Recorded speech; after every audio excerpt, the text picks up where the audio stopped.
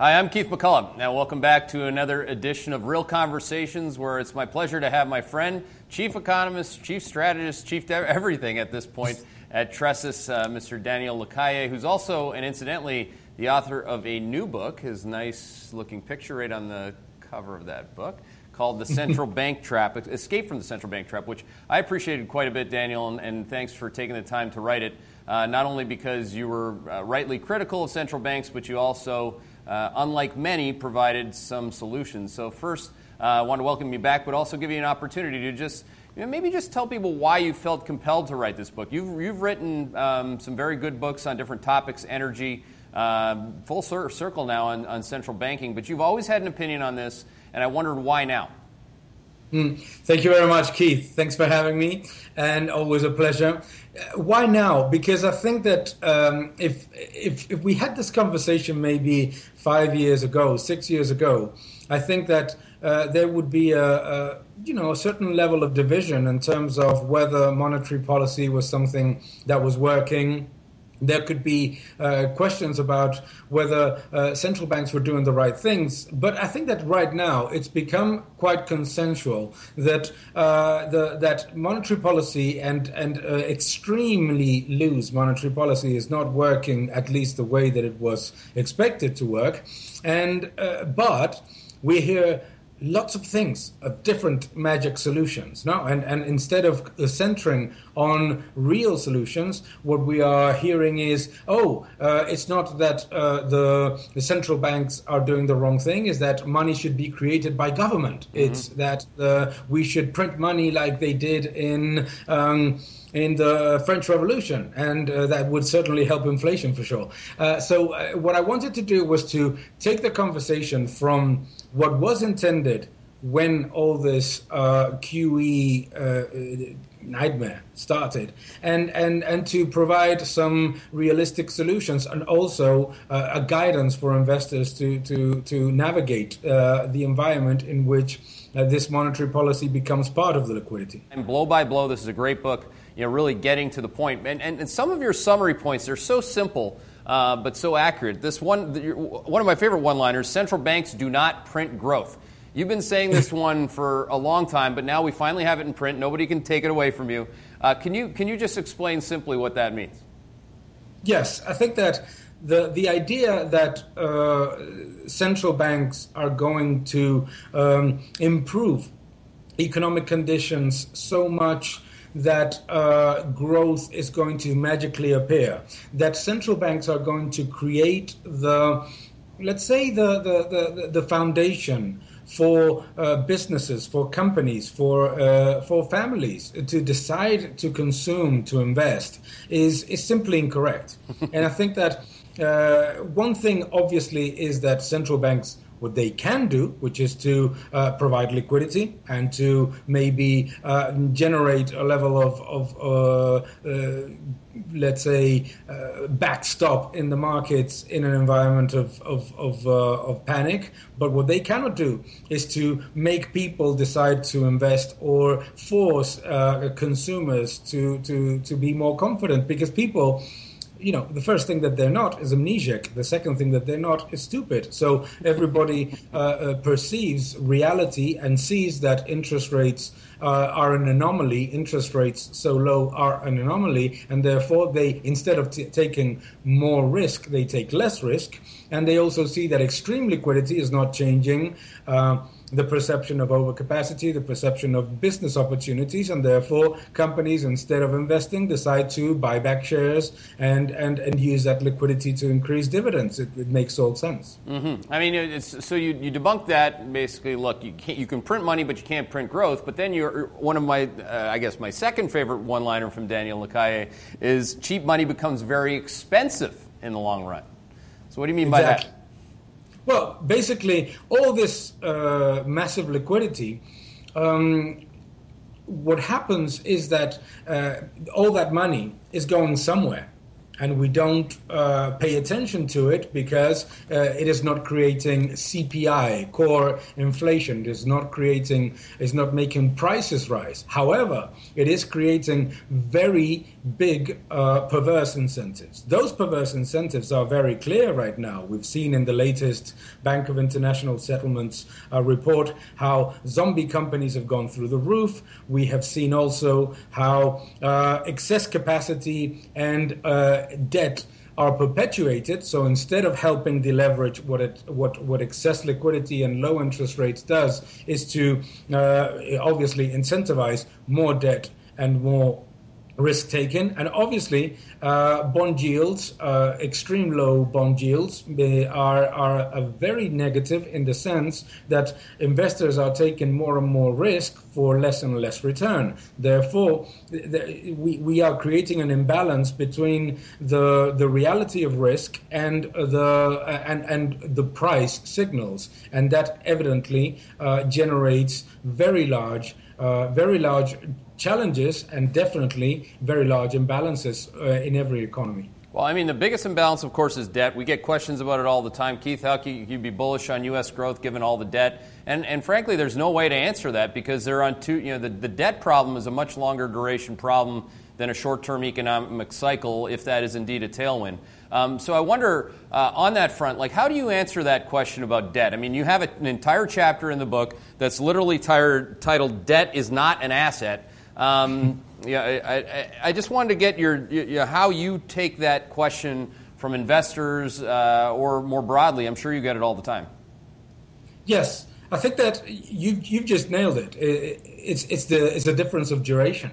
So one thing that excess liquidity and massive debt does is that it shortens economic cycles. It makes them more abrupt. Mm-hmm. Therefore, growth and recession periods become more. You see more and more periods in which, in a longer term spiral of not really growing, what you do get is periods in which the economy suddenly has an abrupt increase in why? Because as we're seeing in the US, consumption rises very, very well, yes, and you see a little bit of increase in capital expenditure. But if you look at it from a longer term perspective, actually it's a question of duration. Exactly, all of this debt is creating an asset which is very quickly generating a very short-term effect, which is a little bit more consumption, a little bit more, a little bit more investment. Then it all falls back very quickly. So what we need to see is basically the debt is creating stagnation, but within stagnation you have periods of little blips. No, I mean you almost have to communicate it like that, like so simple, by moving your hands along the sine curve of a line, because for whatever reason, the intelligentsia of economists and mainstream media can't quite understand how to talk about one duration and get it right, never mind them both at the same time.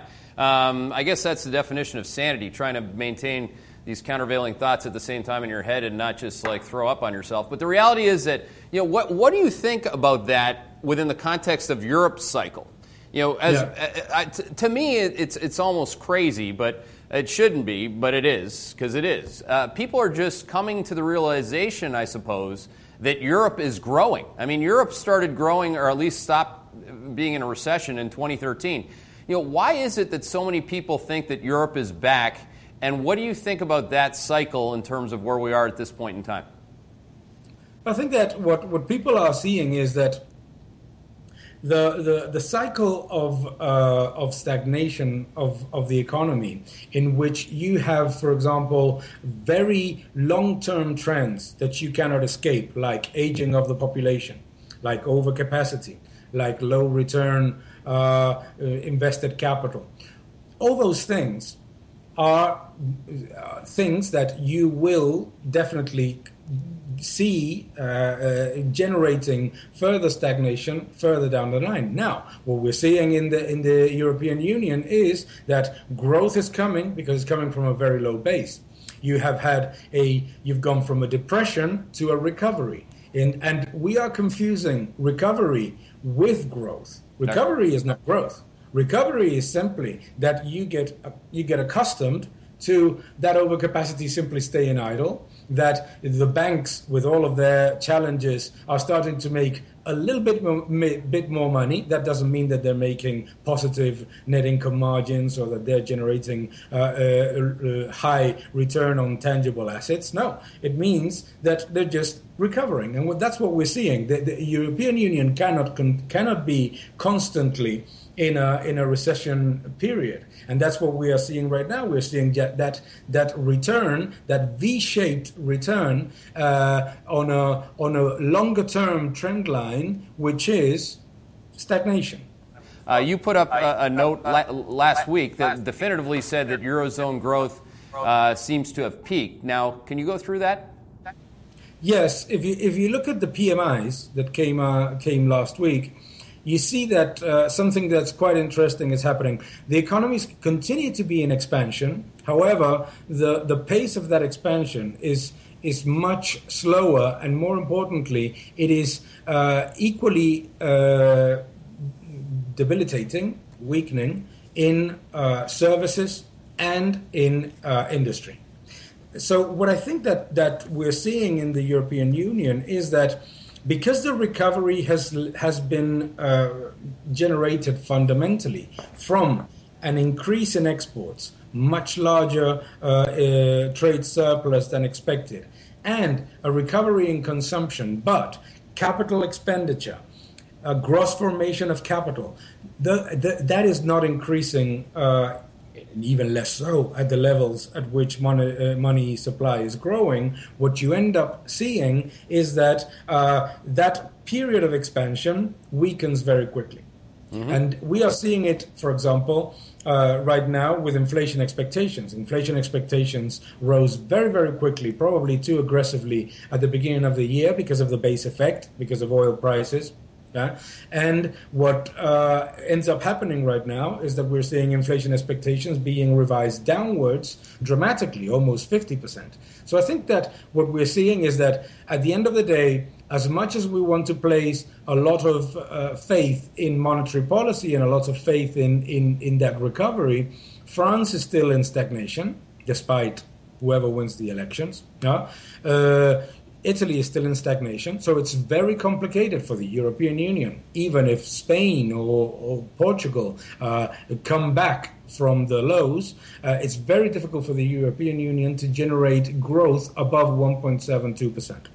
That's interesting. The amount of people that I speak to that are not Europeans, now this is interesting, I'm sure you'll get at least a bit of a chuckle, but the amount of people 3 months ago, Daniel, that would tell me that it's different this time in France, you just wait and see, and this is post the election. I just, for the life of me, can't figure out how that could be true. I mean, demographically and from a debt perspective, we can go across all the different metrics, but I don't think it's different this time in France economically, do you? It's not different. There is nothing different. We've seen this before. Anybody that's been in the market for a period of time, you and I, we've seen it. We saw it with Sarkozy. When Sarkozy was elected president, we heard everywhere that big reforms, big changes, etc.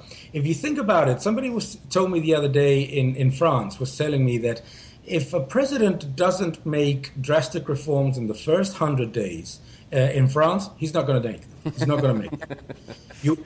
You want to see what's the first big decision that the French Prime Minister Macron has taken? The first decision has been to nationalize a port because the Italians were going to buy it. Is that the reform that we're thinking about? And there's been no labor market reform. There's obviously been no public sector reform. The public sector, as you know, is one of the largest in the world. It's around 22% of the workforce.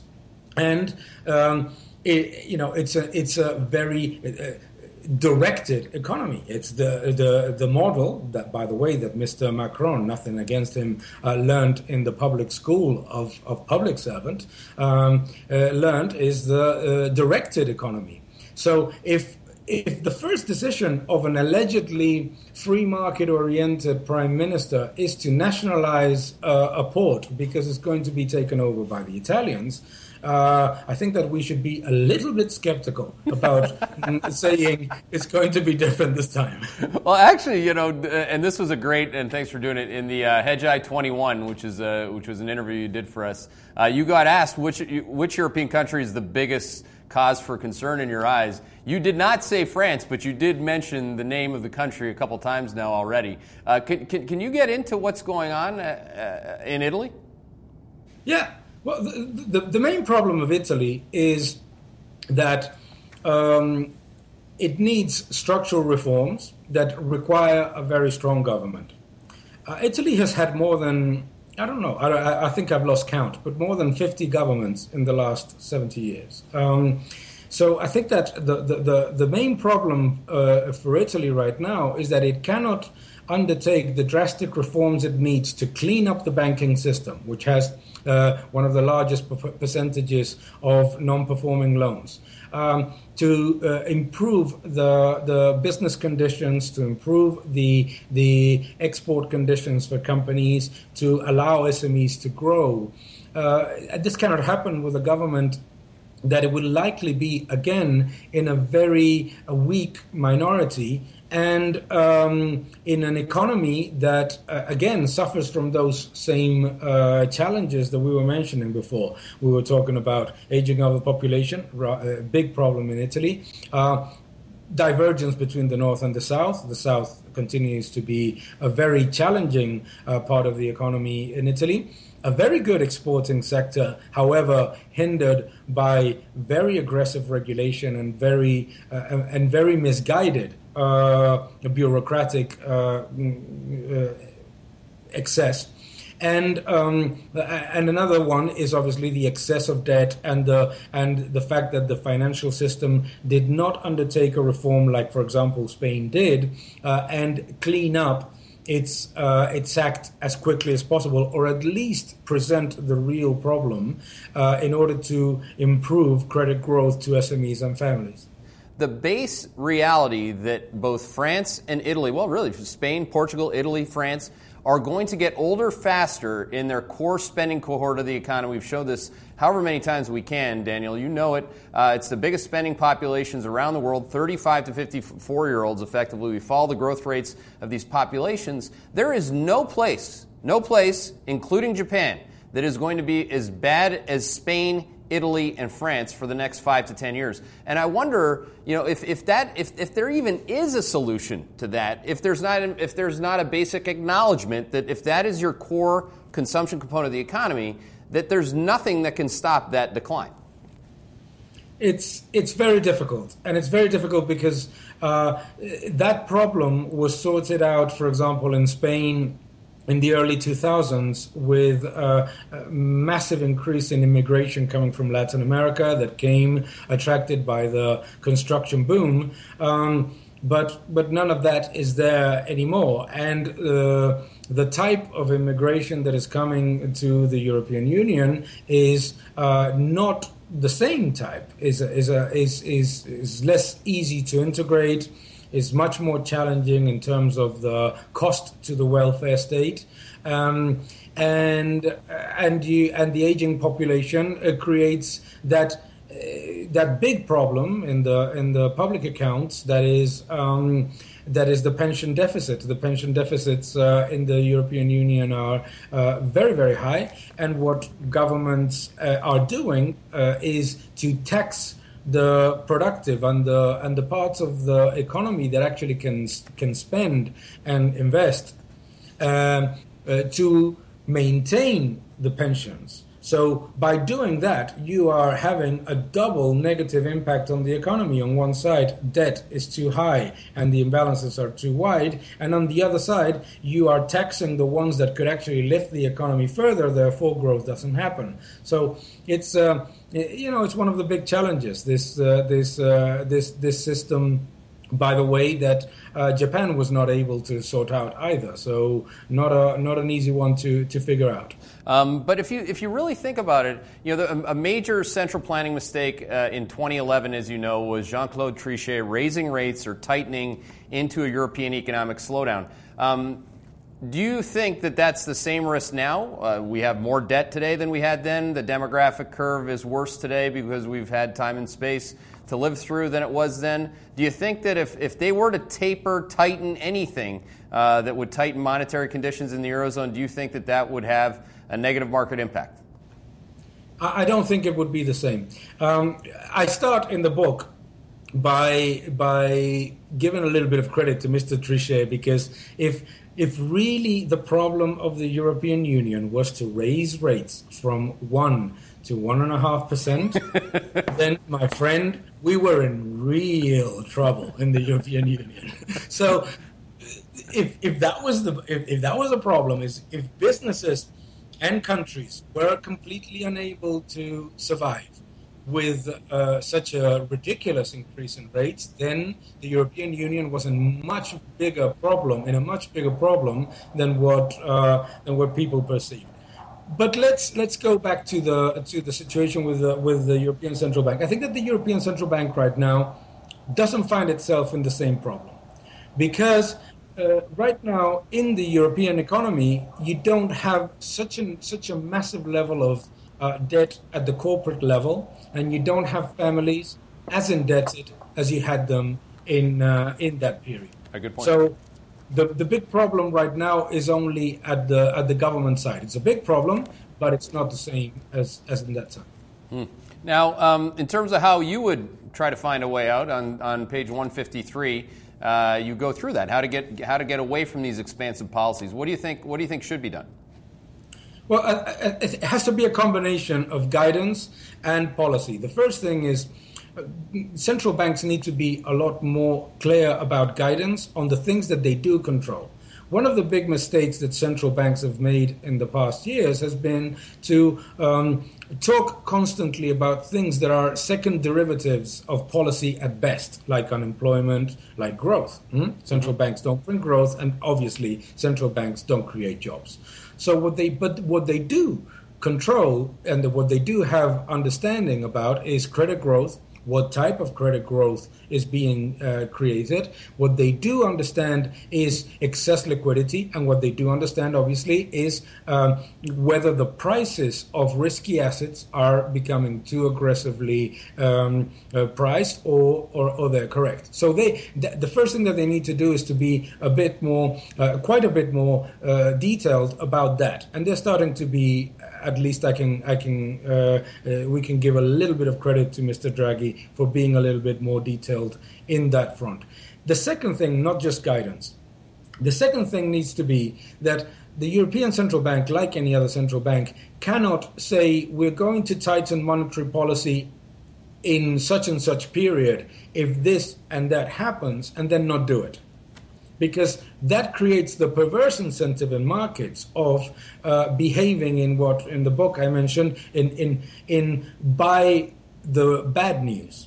So because buy the bad news, because then the central bank will have to take expansionary measures. So I think that they need to be a lot stricter.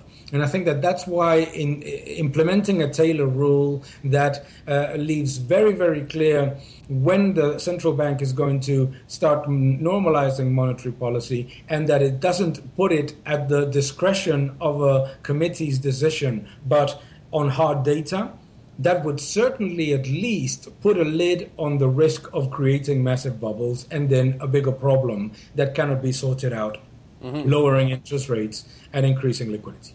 So a little bit more rules-based on the tilt, and that argument's obviously been made in the U.S., and then once you get to the guy who wants to be 100% rules-based, people are scared of him or her. So I wonder who's going to have any rules-based system. But do you have any hope that could happen sooner in the ECB or in Europe before it happens here in the U.S.? I think it has to happen, because I think that by now, central banks, they might not agree with it in public, but people and experts within the central banks are starting to realize that monetary policy and extremely loose monetary policy, first, it's not creating inflation. Second, as the Bank of International Settlement, as so many analysts are showing, is creating zombie companies to rise, is making is perpetuating imbalances, and is definitely making valuations in markets get excessive. So I think that in some form they need to go back there. I think because a central bank, going from having credibility to having no credibility whatsoever, and then having a big monetary crisis, is a very, very thin line. Therefore, in order to restore credibility, they need to be more factual. They need to be less about we think that maybe, that yes, but no, but, the sort of Little Britain approach to communication. They need to be more factual. And they need to do it because if they lose credibility from the financial markets, from citizens, etc., in a period of such high liquidity, then they run the risk of creating a much bigger problem, which is a monetary crisis in the middle of a currency war. Imagine. Yeah, I mean, this is, well, you called this your biggest fear in the Hedgeye 21 questions. This is probably the best answer I've heard, which is your biggest fear is the glorification of ignorance. Absolutely. We've come to the point in which you have almost on a daily basis, you see people that are praised for saying this time is different. Fundamentals don't matter. It's a new paradigm. So it's really scary. It is really scary. It's really scary when people tell you that governments should not worry and they should issue as much debt as they want because it's a fantastic asset and it doesn't create any risk or any consequence. So all these things are very, very dangerous. Very dangerous, and they're very dangerous because they're being glorified as a new way of thinking, as a different approach to understanding money and understanding economics. They're not. It's the same old lunacy that made Nero, the emperor, decide to put a little bit of steel in the silver coins and think that nothing was going to change and almost destroy the economy in the process. Imagine Nero had Twitter, I tell you. No, I don't even want to think about that. No, but thank you very much. I mean, I'd be a lot more scared if we didn't have, people like you writing great books like this that make us think. I mean, these are the economic truths. This is the reality. Like you said, until we're talking at least within the area code of the truth, there's no real way to get away from what we've done to mess this up. So I genuinely appreciate all the time you've put into writing books. I know that that's not an easy thing to do, but being concise and teaching people something in a way that, in a very difficult space, which is economics, to absorb. I think that you've taught a lot of people, and I think you're going to teach a lot more by the time this is all said and done. So thanks for that. Thank you very much. All right. He's Daniel Lacalle. You can find him on Twitter. He is prolific on Twitter. He is the purveyor of all economic truths on Twitter. We go back and forth together, too. We have a lot of fun. But again, he's the chief economist and CIO at Tressis, and I'm Keith McCullough. You know where to find me.